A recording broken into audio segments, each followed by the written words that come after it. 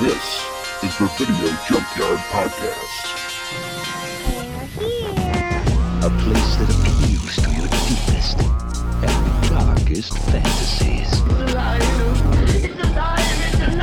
The dead whose haunted souls hunt the living. I have come here to chew bubblegum and kick ass. And I'm all out of bubblegum. From this nightmare world emerges a fearsome half-man, half-ape with the strength of 20 demons. It's time. Hey everyone, and welcome back to another exciting episode of the Video Junkyard Podcast. I'm Eric Branson. With me, as always, my good friend and co-host, Joe Peterson. How's it going tonight, Joe? It's going pretty good. Good. What's been up with you? Seen anything recently you want to tell us about, or what have you guys been up to? Catching up on stuff. Been really enjoying the hell out of Peacemaker on HBO Max. Highly recommend that one. I've heard good things. It's funny and vulgar and all the things that I like. Also, recently it was interesting because one I've been looking forward to seeing for the last couple of months is this Guillermo del Toro produced horror film Antlers, and finally saw it and really disappointed. Just not didn't live up to it. Not many good things about it, unfortunately. So yeah, and it's kind of like I think Guillermo del Toro had his name on the movie. What was it called? Mama, maybe? Yeah. A ghost movie years ago, and from the trailers it looked pretty interesting, and with his name on it, I saw it and it was super disappointing. I didn't like it at all. So yeah, and well, of course, and as we were chatting about a little bit before we recorded earlier this evening, the Super Bowl, which happened the other day, and I watched none of it, but later went on and watched that halftime show, which was pretty goddamn cool. Halftime show was great. Yeah, it was great. Yeah, there was it was a nice blend of old and some of the newer talent in hip hop right now. Eminem taking a knee at the end. Yeah, I don't know if anyone really gave that, like at the NFL really gave that much of a shit, but it's funny how like all these news stories are coming out like, did the NFL know he was going to take a knee? I'm like, do they care at this point? Yeah. Well, supposedly they told him not to do it, which guarantees. I mean, just if you know even the littlest bit about Eminem and you know his career, telling him not to do something pretty much guarantees he's going to do it. So did the NFL want him to do it? Maybe, I don't know. But. Well, and then somebody tried making a headline out of the fact that there's a photo of Snoop Dogg smoking a joint before the show. But there was another headline too that water's wet. So air made of oxygen and other chemicals. That's right. I would have been more shocked if it was like, no, Snoop did that sober. Yeah, like if had they found out that he went on without smoking anything ahead of time, that'd been a headline. But otherwise, and I would have been disappointed. It's like, me too. Like, what have you become? No, it was a lot of fun. It was kind of as they always are, because it's a Super Bowl halftime show. It was kind of a greatest hits of West Coast hip hop, and they pulled it off fantastically. I thought it was a lot of fun. So Mary J. Blige, just belting her heart out, was awesome. Yeah, I mean, like, and I don't want to say like she's like in obscurity necessarily or anything, but kind of to your general music fan, I think kind of coming back out of nowhere and just totally still got it. Yeah. Yeah, I mean, I know what you mean. Like, putting it this way, my 12-year-old daughter knows who Snoop Dogg is. She knows who Eminem is. She knows the name Kendrick Lamar. 50 Cent, I don't know, but I know she did not know who Mary J. Blige was. Yeah, which maybe that is a fault of us. But yeah, well, and now she probably does. If you've shown now it, she does. Yeah, that was cool. So that was cool. It was fun. And that's probably the only, most enjoyment I'm going to get out of the Super Bowl, not being a big football fan, but it was cool. I mean, my wife was very excited for it. Her growing up being a much bigger fan of hip hop than I was, it took me years to kind of get over my I don't know, whatever punk rock like BS that I had to, that I wasn't really a hip hop fan, and be like, hey, guess what? You can actually like different kinds of stuff. It's okay. So to get the appreciation that all of these artists deserve. But yeah, so I definitely enjoyed this more at age 38 than I would have when it was contemporary. So well, and I don't think there's anything to be ashamed of about that. I think everybody who grew up when hip hop was rising, but you grew up in a small white town, farming town, you probably said the phrase, "How is this music?" or the equivalent at one point. Oh God, yeah. And embarrassingly enough, I'm sure I did too. But no, it totally is. There's some absolutely incredible hip hop out there. Yeah, I find myself being more into that stuff. It's probably because it's of my era or whatever. Even if it's even if I wasn't into it at the time, that I find myself more drawn to that stuff than I am, current stuff. And that's not entirely true, but yeah, maybe more popular current stuff doesn't really do it for me. But well, it is a memory, or it is a realization of how old you get, because I was taking my daughter to school the other day, and she made some comment about, at school they make us watch these old Disney movies from like the 2000s. Like Lilo and Stitch, that ancient movie. I was like, what the hell are you talking about old? Old is like Snow White. That's old. Cinderella's old. Sleeping Beauty's old. Song of the South is old and problematic. Right. You'll never see it. But yeah, and she was actually referring to like Disney shows like Hannah Montana, which I was like, that shit was out when I was in college or something. Yeah, if not after. And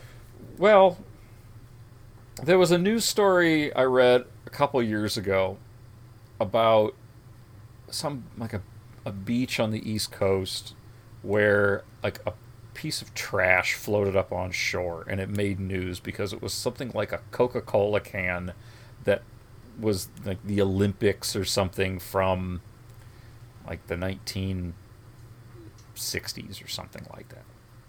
And I was just like, big deal. We used to find garbage from the 1960s all the time, in the 80s.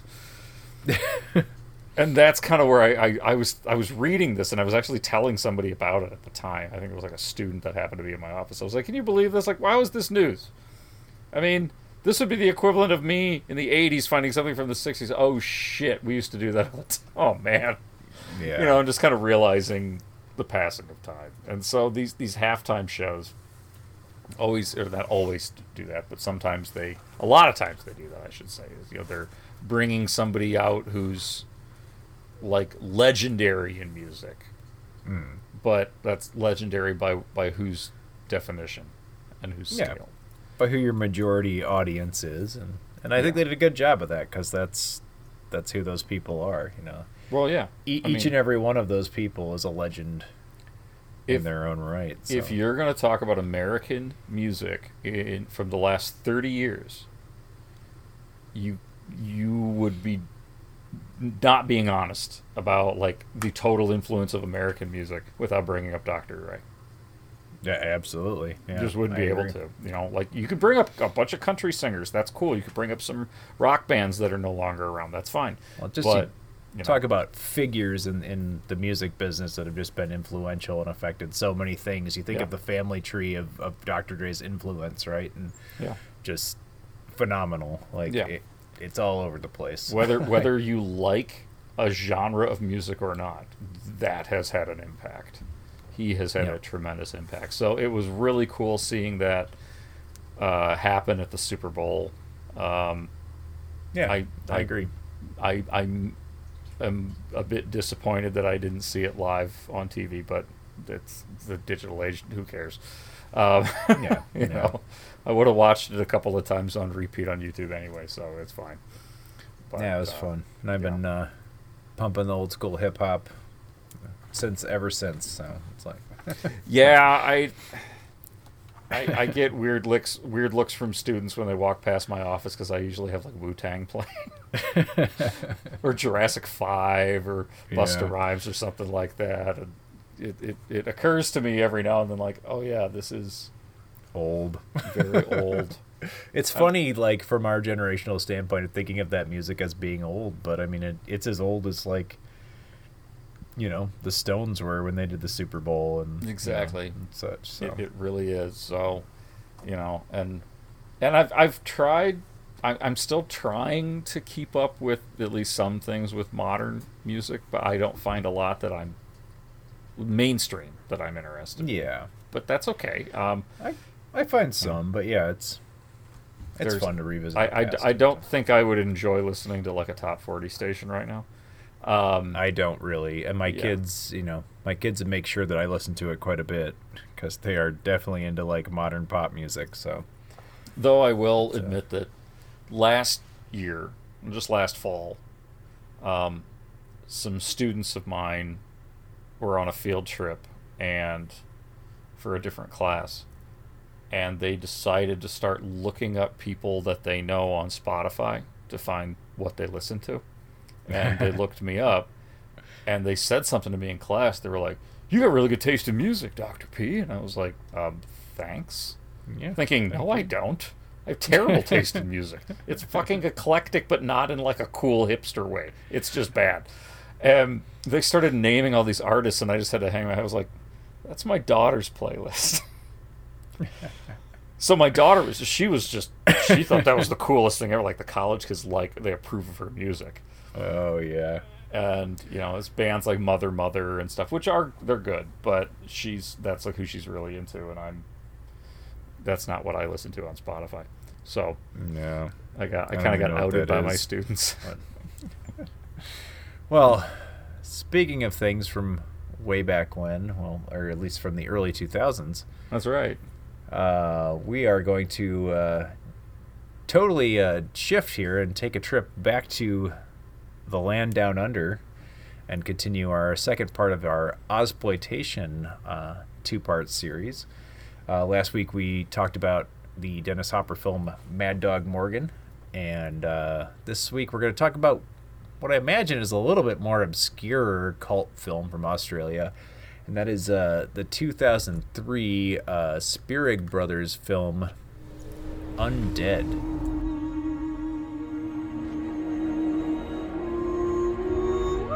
See you later.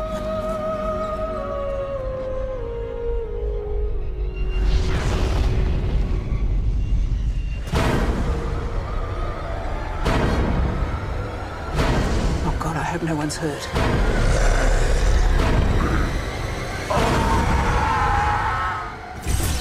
No evidence of the alleged plague sweeping through the town has been reported. Have you ever seen anything like this before? How did they know where we were? They can smell us. They want to feed off us. Crazies definitely come to this town for a visit.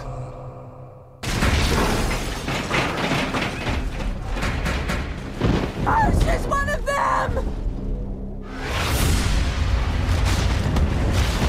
Shoot him! You see any of them? Just get us out of town!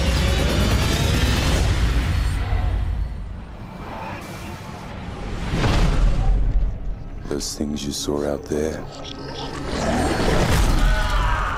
that's only the beginning. As I mentioned, directed by the Spierig Brothers, and starring Felicity Mason, Mungo McKay, Rob Jenkins. Undead. Let me get you a quick synopsis from the back of the DVD box. I do own this one on DVD. 5 survivors take shelter in an isolated farmhouse to battle their way through a plague of walking dead. Soon they discover that there is more transpiring than just an infection. That's a pretty brief synopsis, but kind of does a little bit of justice, at least with the setup of this film. So, have you seen? What is your memories, or what was your experience with Undead? Have you seen this one before? Or? Yeah, actually, I have this one on DVD. I first saw this right about the time it came out.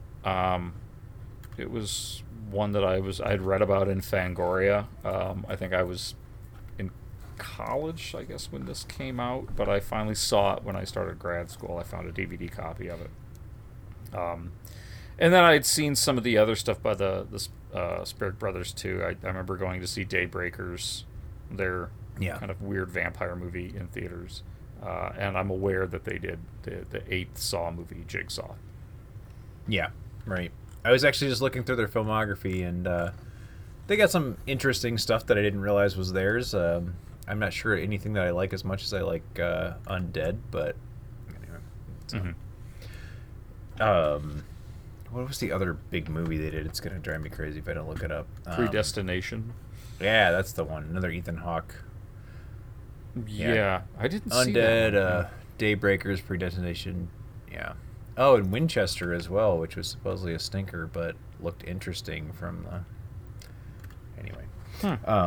Yeah, so this is a kind of quirky Australian zombie comedy, kind of in the vein of something like Dead Alive, and I guess I only put that there because that's a New Zealand film and this is an Australian film, but I think it has some of the same vibes. Not quite as over the top as Dead Alive or Brain Dead if you're not in the United States, but kind of feels in between Dead Alive and Shaun of the Dead. Yeah. As far as like graphic, goofy, gory, things like that. And the humor is a little more upfront. That I don't know. I guess Dead Alive, certainly the humor is upfront as well, but it's a little less of a splatter stick movie, I guess, if to coin a phrase, but than something like Dead Alive. But this has its moments as well where it has that. The humor in this one is definitely more like the Dead Alive style, where these gags are clearly gags. Mm-hmm. Yeah, you know, there's a scene of a guy punching fish. Yeah, you know, I was gonna say there's not too many moments in this movie where you feel like you're supposed to be taking this movie seriously. Like from the get go, it sets itself up as a comedy horror film, and it has some graphic violence in it. Most of it used for comedic effect. Like when it gets very graphic, it's so I think that it has a lot of similarities to like Peter Jackson's early movies, Bad Taste, Dead Alive, in that, and also I mean it comes from Australia, and I suppose we're comparing it in that way as well. But so yeah, a zombie film, so it's got to have an ensemble cast. We meet a bunch of characters, and Felicity Mason stars as Renee, who is a small town beauty queen, who is kind of she's our Barbara in this movie, our way into like the survival scenario where she shacks up with in a farmhouse with a survivalist kind of redneck. I don't know if that's an appropriate term in Australia, but bushwhacker, is that what we're going with that? Sure, we can go with that one. I apologize if we've offended any Aussies who are listening. Yeah, I don't know. Is that an offensive term? I probably am. But yeah, and kind of a Night of the Living Dead type scenario, shacked up in a farmhouse at first, and he's got his kind of underground survivalist thing, but also turns out that he's a kind of master at, what would you call it, like gun fu kind of style fighting of zombies. Yeah. Marion, played by Mungo McKay. It's the fact there's an actor in this movie whose name is literally Mungo is awesome. He this guy is like the stuff of legends. Yes. It's great. He's this quiet, he doesn't say much, and everything he says is real serious, very gruff and monotone. Like he's seen this shit before because he was an alien abductee. And when he tells the story about being abducted, it's, he's out fishing and the aliens somehow affect the fish and they start jumping out of the water, attacking him, and he has to like fight them off, punching the fish one at a time. Fish. There's also a very odd scene with Marion where he's not wearing any clothes, but manages to pull two very large guns from somewhere. Yep. Yeah, they all have to like kind of shed their clothes because, well, what happens in this movie? It starts off kind of as your typical zombie invasion, zombie scenario, but we find out that it's actually through Marion and other others. We find out that it's actually some sort of an alien threat. Something is coming down from the sky that is causing the dead to reanimate, and causing this kind of acid rain that is falling, and so every time they get covered in rain, they kind of have to pull their clothes off or dry themselves off or whatever. And in that scene, everyone has kind of pulled their clothes off, but had kind of recollected themselves, except for Marion, who just stays naked for an extremely long period of time. Yeah.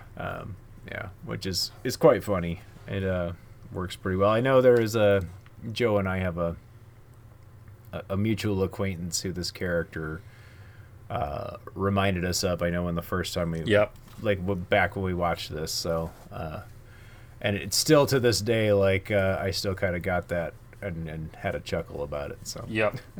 Yeah, definitely. Personal connection there on who this guy reminds me of. Like in better days, I would not have been surprised to see them doing half of this stuff. But yeah, Marion's a badass. He's got, is it a 4-barreled shotgun? Yep. That he's made, which is just awesome. And then during the whole kind of like stuck inside Night of the Living Dead kind of situation, you've got a couple other characters. You've got Wayne, played by Rob Jenkins. Pretty much a bunch of the local cops. Yeah, the cops are pretty good in this as well. Yeah, they're your traditional like bumbling cops, freaking out and causing more problems in this case than they're helping. But this one also then has like a weird twist to it, a couple of twists. Yeah, I think it keeps the twists coming actually quite a ways through it. The first one being that it's not just zombies, it's an alien invasion and stuff that's going on with that. But yeah, it keeps them coming. It keeps you guessing. And it does break out of that, like I think for the first 20 minutes or so. I think it's got a lot of laughs, especially with Marion's kind of over-the-top abilities to fight off zombies. And just some of the other gags, the cops are funny. The Rob Jenkins is the cop, I don't know, head commander or whatever you want to call him, is just such an asshole. Yeah. But in a funny way. He's almost kind of like Australian Lieutenant Dangle there. In a couple ways, but when they first get to Marion's and he's like by the window looking out all these zombies and he's just like, oh, they're fucking coming from fucking nowhere, they won't fucking stay down, you fucking shit. It's just absolutely freak out hilarious. His dialogue is fantastic, and he's just like fucking everything, every fucking word, like just totally freaking out. And and his partner, lieutenant, whatever her name is it's her first day on the job, and she's kind of warned in the first scene you see him, a coworker, like, it's like, go watch out for him, he's a real asshole. And it's funny. It's great. Like Rob Jenkins is great. I don't know anything else. I don't know him for anything else, but he's fantastic in this. So, I think the zombie stuff in this, like you get the idea that it started from these asteroids that land in the town, that crash into the town. They cause people to reanimate. Then they bite, and the whole zombie spreads things. What's kind of a neat twist, though, that you get is that there's also this big wall that's been put up around the town, and kind of like an under the dome situation where this whole town has been walled in. Right, and that's where you start learning about that there's an extraterrestrial aspect to this as well, but it's not what you think it is, which is kind of neat, and also played up for some good laughs too. So, and the aliens are there to help, not hurt. They're actually trying the zombie infection. They've come to. It's something that kind of escaped, I don't know, from their planet or whatever. It came down in meteors, or maybe they're cruising all over the universe or whatever. Curing people that get this disease. I don't know if it ever implies they created it necessarily, but yeah, they've come to cure people of the disease. Yeah, they pull everybody up into the sky, and the acid rain is supposed to clean things off. It's like kind of strange how it all works, but yeah, it's just a nice little twist. The first of a couple of twists that you get in this one. Yeah, and it keeps you guessing, and it's I don't know. It's all pretty light in tone considering how like violent and zombie like there's a bunch of, violence and zombie stuff going on. But I don't think it ever like feels heavy or serious in any way. Like it's pretty funny, and yeah, I don't know. It's almost got like, especially the stuff that Marion's doing has some kind of martial arts film moments, and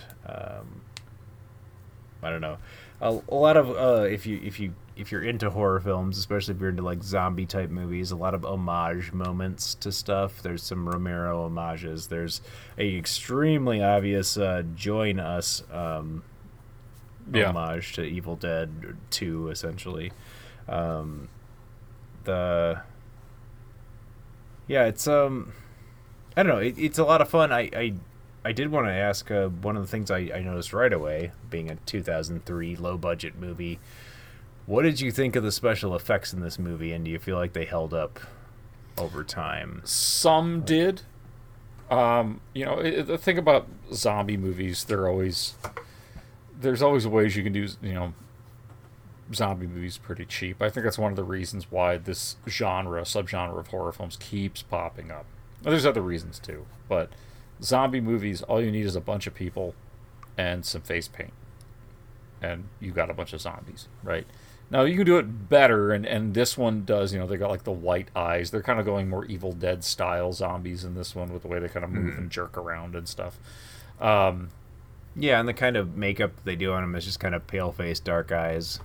Like, yeah, they it's pretty standard, but it works. Some of the CGI is definitely lower budget, but honestly, it doesn't. Considering how it was filmed as well, it didn't bother me that much, and I think it also being campy really helps.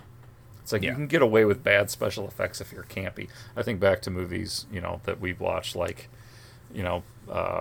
Basket Case, for example, where right. it's so over the top and corny, or Frankenhooker or something like that, where you can easily get through watching subpar special effects because they're clearly not being used to be that serious. Yeah,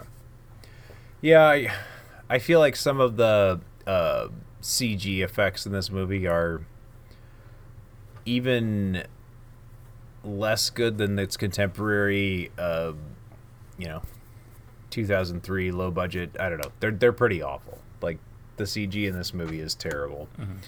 However, I think with the tone of the film and the kind of the like you said, that it's not, the seriousness is not put on the special effects necessarily, it's forgivable for the most part. But yeah, pretty much all the computer generated stuff in this is crap. It just does not work at all. And even some of the makeup effects are a little weak at points. Like I said, like pretty much the zombie get up in this is just a pale face, dark eyes.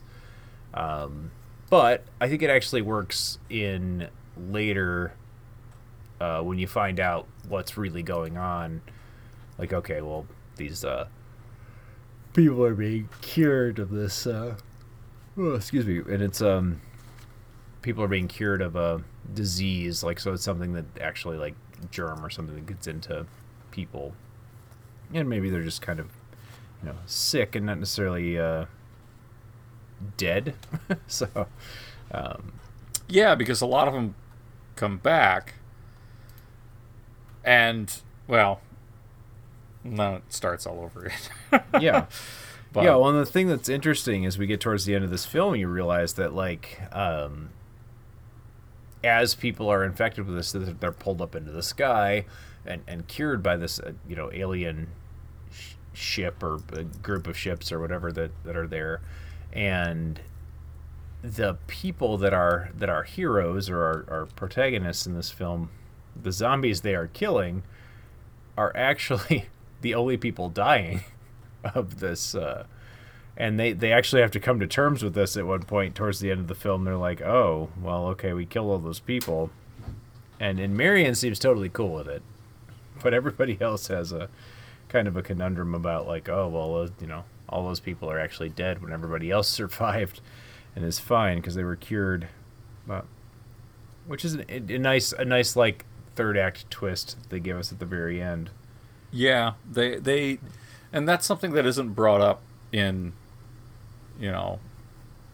horror movies a lot, where you've got some kind of curse or virus that's transmitted, like whether it's vampirism or werewolfism or whatever. That doesn't get brought up, that if there is some kind of a hierarchy where it can be cured, it's like, oh, so it can be cured. You've just been killing people left and right then. You could have been curing them this whole time. Yeah. It kind of adds a little layer to that. I specifically remember this coming out shortly after. I was just going to look up like Shaun of the Dead, when that Shaun of the Dead came out actually just a year before this in 2004. Mm-hmm. So there was already a bit of a zombie resurgence going on around this time. Well, this was 2003, right? Yeah, so Shaun of the Dead came out right after. Yeah. So they're probably being made around similar times. And what year was the Dawn of the Dead remake? Like that was around this time, and 2004. Mm-hmm. And then I think Land of the Dead. I don't know. There's a whole bunch of major budget movies, zombie movies coming out. 2005 was Land of the Dead, but yeah. So it was definitely having a resurgence, and then of course we end up with the phenomenon that was the Walking Dead television show not too much later. And that's still going on now. Yeah. I think the Walking Dead show started in 2010. Yeah. I mean it certainly is later, but I feel like this is the start of the craze that led to that being picked up. So what do you think? Or maybe even the comic series being created. Yeah.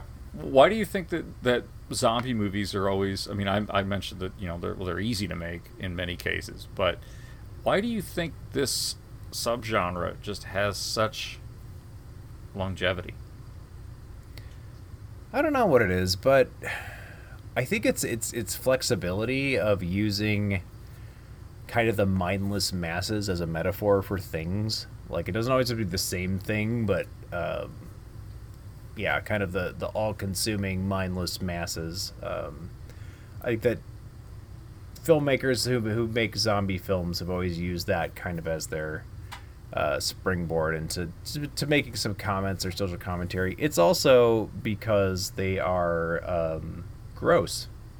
They can, they can thrill and disgust you in ways that zombies are cannibalistic creatures that tear people to pieces, take bites out of people. There's a lot of use for, shocking, gross special effects, and I think zombie movie fans, like I am myself, that's part of the appeal, is kind of the, not really the shock value, but kind of the special effects. Like how far can they take the special effects in the movie? Yeah. But certainly the Dead films, Romero's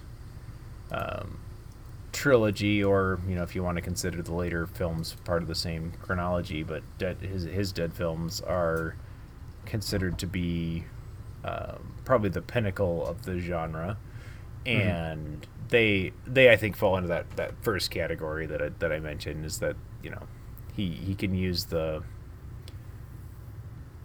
springboard of zombies, or of the post-apocalyptic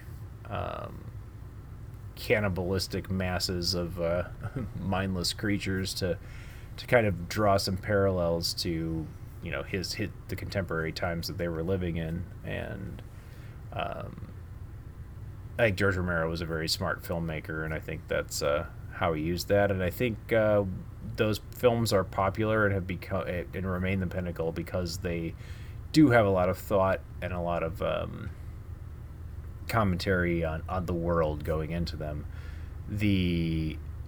Everything that kind of spawns off of those, it is a mixed bag. A lot of them are just imitations, and they imitate different aspects of the films, most of them going for the intense gory special effects side of things. So yeah, I think I would agree. I think a majority of the zombie films that are saying something about society are Romero, but there's a couple others.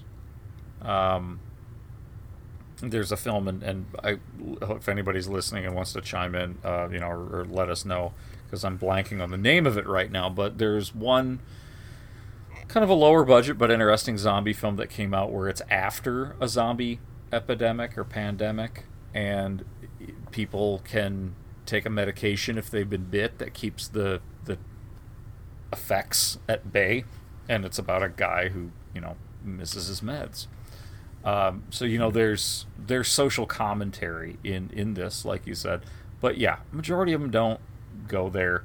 I think Shaun of the Dead was one that was popular, and this one too, that did a good job of making, of just kind of using it more for a joke. I love Shaun of the Dead, but I wouldn't say it has a lot of deep social commentary to it, and that's great. That's fine. It doesn't need it. I mean, right. I don't know. Well, maybe. And it's a comedy. It's also an homage to zombie cinema, and it's as much as I think this one is an homage to the cinema that came before it. And we mentioned at the top of the show, Peter Jackson's early films, especially Dead Alive or Brain Dead. I feel like this one definitely has some notes from there as well, and this one I think is more in that vein than it is in the Romero-esque zombie films, which certainly were not without their sense of humor, but had kind of a bigger purpose or something to say. I'm not sure that this film, and I might be not being totally fair to it, but I'm not sure it has as much to say. It's more it's there to be a comedy. The comedy is right on. It's on the nose. Like everything's there from the get go. It's it's a horror film, but it's also a comedy film. It gets listed as a zombie science fiction comedy horror film. So I don't want to sound like a snob, but I think any zombie movie that also includes an alien that refuses to be judged for being a nudist, it isn't taking itself too seriously. Yeah. And there's never a moment of this on screen that seems like it's being serious. Like it's just it's fun, and it's got its moments of being overly gory for fun, and it's got its moments for being, but I don't know. It's all played for laughs. And do you think this one really is? I mean, last week we talked about Mad Dog Morgan, which is the Ozploitation. It's an exploitation type film. Does this have aspects of that? I think in the context of 2003, it does for sure. I think a characteristic of the early 2000s is that, I think they kind of persist to this day, but that genres are very kind of set in stone. Like a horror movie is supposed to be a certain thing, and a comedy is a certain thing, and when you cross over those two things, it's risky in the marketplace, especially in 2003, and. Yeah, so I think this has a certain cult aspect to it. Also, being a low-budget movie that kind of launched the career of its filmmakers. So those Spielberg brothers go on to do a bunch of major kind of Hollywood movies with A-list actors and etc. It's got kind of that B-movie sensibility to it, and it's kind of the springboard for their career as well. So in hindsight, I think it's got a lot of kind of cult characteristics to it. And yeah, I mean, I think it fits. If anything does, I don't know. I'd have to look at what other like Australian genre films were around the same time this came out. But I think it fits the exploitation film genre, or at least the B movie genre, very well. That being the number one thing I think people can't peg about a lot of like non-A-list cinema is that it doesn't adhere quite as strictly to those genre rules that we all understand, and this one is a prime example of that. Yeah, I would agree. I feel like a lot of once the Saw movies started coming out and we had what the so-called torture porn type horror films, I mean that's the new age of exploitation films for horror. Yeah. And part of that, like you mentioned, like Peter Jackson and stuff, is how gory can you get? Which is also sometimes seen in exploitation horror. So this one, it's a zombie movie, and I think again another reason why they're so popular is how, like you said, how gory can you get? All these unique ways of killing someone, ridiculous ways of killing someone, and this does a fair amount of that. People get killed with random objects, and both humans and zombie alike, and somebody gets their torso cut in half and their legs are still walking around. It's all for, like you said, it's all done for laughs, but that still is kind of part of that dark humor exploitation. Is it as much? Does it come to mind as like an exploitation film as quickly as something like Mad Dog Morgan? Maybe not. Or I Spit on Your Grave or something. But I could see the argument.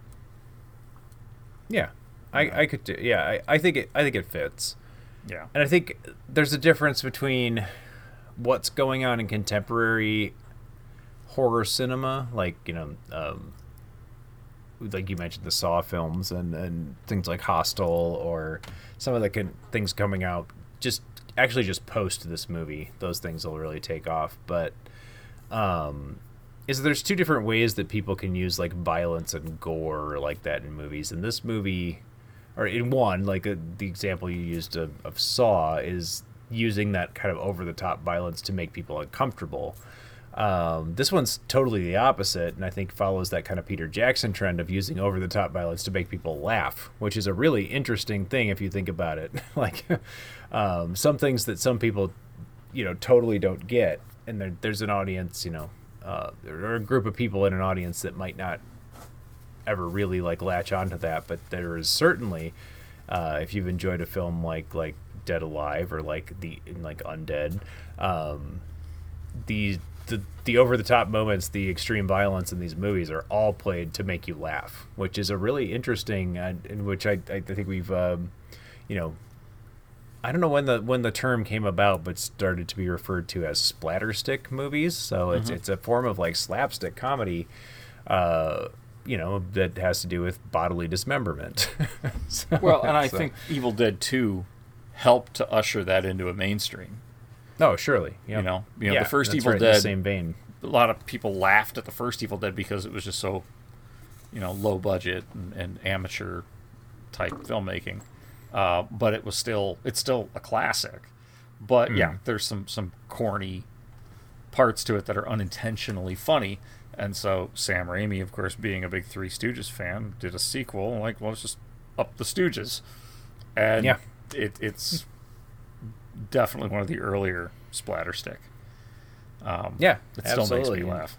It's might be same here. That's a favorite film of mine, and it may be like the prime example of like where this kind of offshoot of horror comedies come from, where you do throw in that kind of slapstick Three Stooges type element to it. And I think that survives well into they're still doing things like that today, but Undead is certainly a prime example of that style of humor. So I don't think this movie shares a whole lot with like something like Saw or Hostel, right, which are certainly graphically violent movies, but the graphic violence exists for entirely different purposes. Yeah, I would agree. So, well, any other thoughts on Undead? I don't have a lot. It's not a complicated movie in many ways. It's I don't know. It's pretty straightforward. A bit splatterstick. Well, okay, it's not totally straightforward because they do kind of like throw a lot of like interesting curveballs at you. But once you kind of get the humor of the movie, it kind of continues in that vein, and I think you kind of roll with the punches. It's got a lot of laughs if you're into what it's doing. Whoever Mungo McKay is, he's hilarious in this movie, and I'm not sure if it's entirely his performance or maybe it's even his lack thereof, his ability to kind of just kind of be this kind of tough guy, backwoods character and kind of not act his way through the whole role, but it's really funny. His relationship with Felicity Mason's character Renee, as kind of antagonistic to one another. They just kind of butt heads the whole movie. They do eventually, garner a respect for one another, and as at the end of the movie, they throw the last curveball, and that's that. Somebody survives. It's the one guy who survives, and spreads the zombie virus germ, whatever it is, post the aliens leaving, and the whole thing kind of starts over again. And now, Renee and has become the new kind of, I don't know, hero of the film. She becomes the new Marion after Marion is unfortunately dispatched at the end of the movie, but becomes a zombie himself. Yep. So she's got them all corralled off, and she's waiting for the aliens to come back and cure these people again. And could leave it open to a sequel, but it's one of those that probably best if it isn't. Yeah, I think so. I think it works all on its own, and no, it's a lot of fun. It's a fun movie, and I think it's certainly worth viewing if you haven't ever heard of Undead. Because I feel like this one certainly was not unheard of. Like, it showed up, but I think we, in college rented it one time for a movie night. So it certainly was in video stores in the U.S., and Lionsgate distributed it. So it's probably all over the place. But I feel like it still kind of, it flew under the radar, and especially now, in 2022, it's not one that I hear discussed real often. In fact, I kind of forgot about it myself. Yeah. Enjoyed it. Never owned a copy of it until I came across it in a thrift store recently and was like, oh, I recognize this cover art, and I'm like, oh shit, this is that movie. And I remembered it, then it jogged my memory. I picked it up and got it up pretty much shortly after that. Got it out of the list for the show because I felt like this is one that we needed to revisit. Yeah, absolutely. So, got a grade for this thing?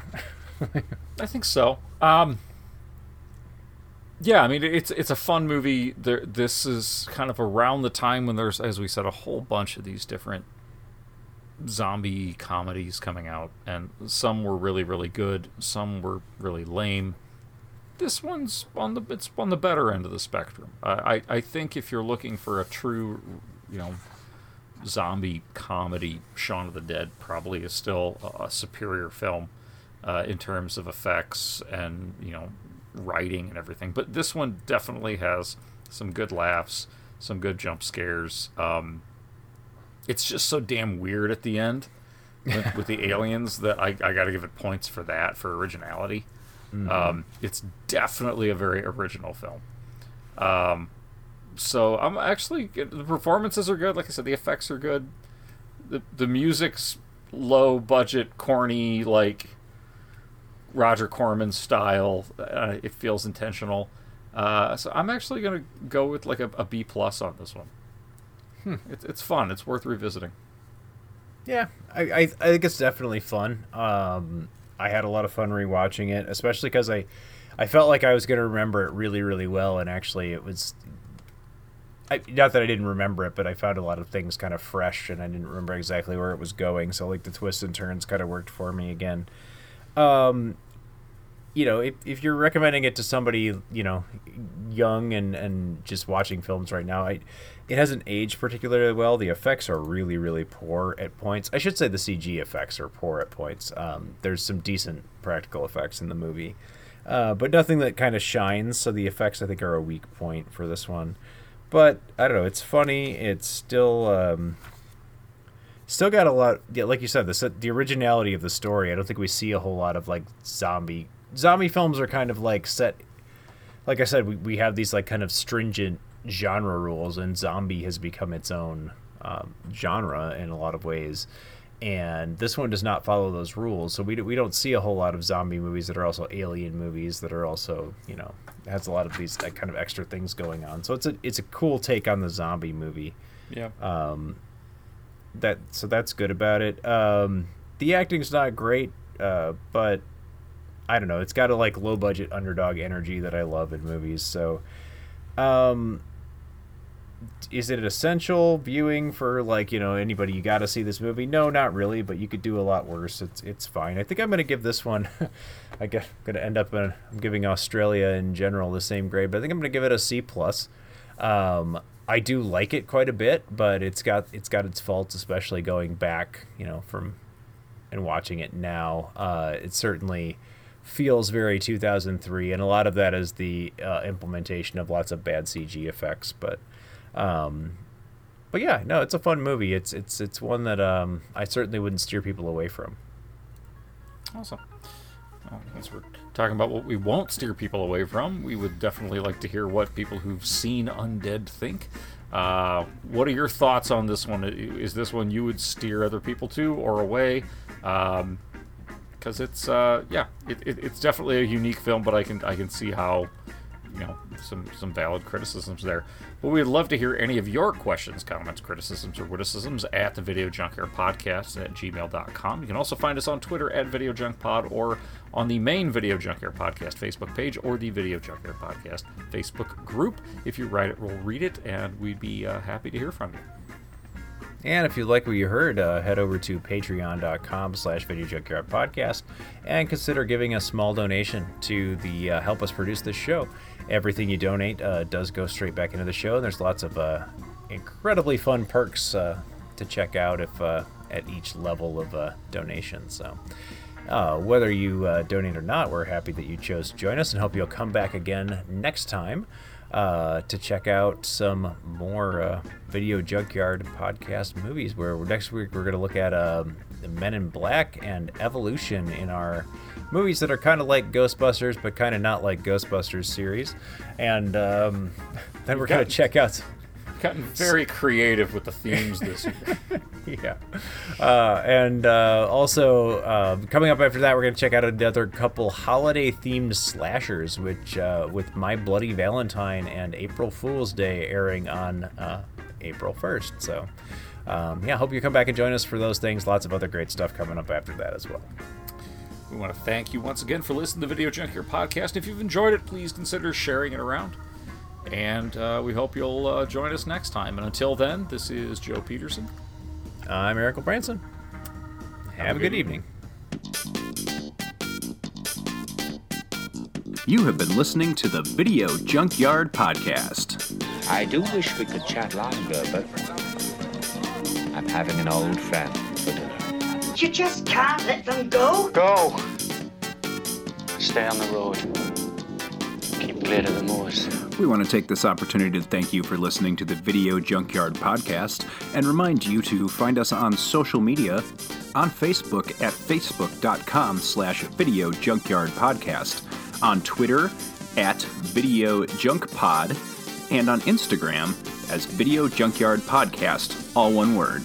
Want to thank you again for listening, and keep digging. Who knows what treasures you'll find in the Video Junkyard.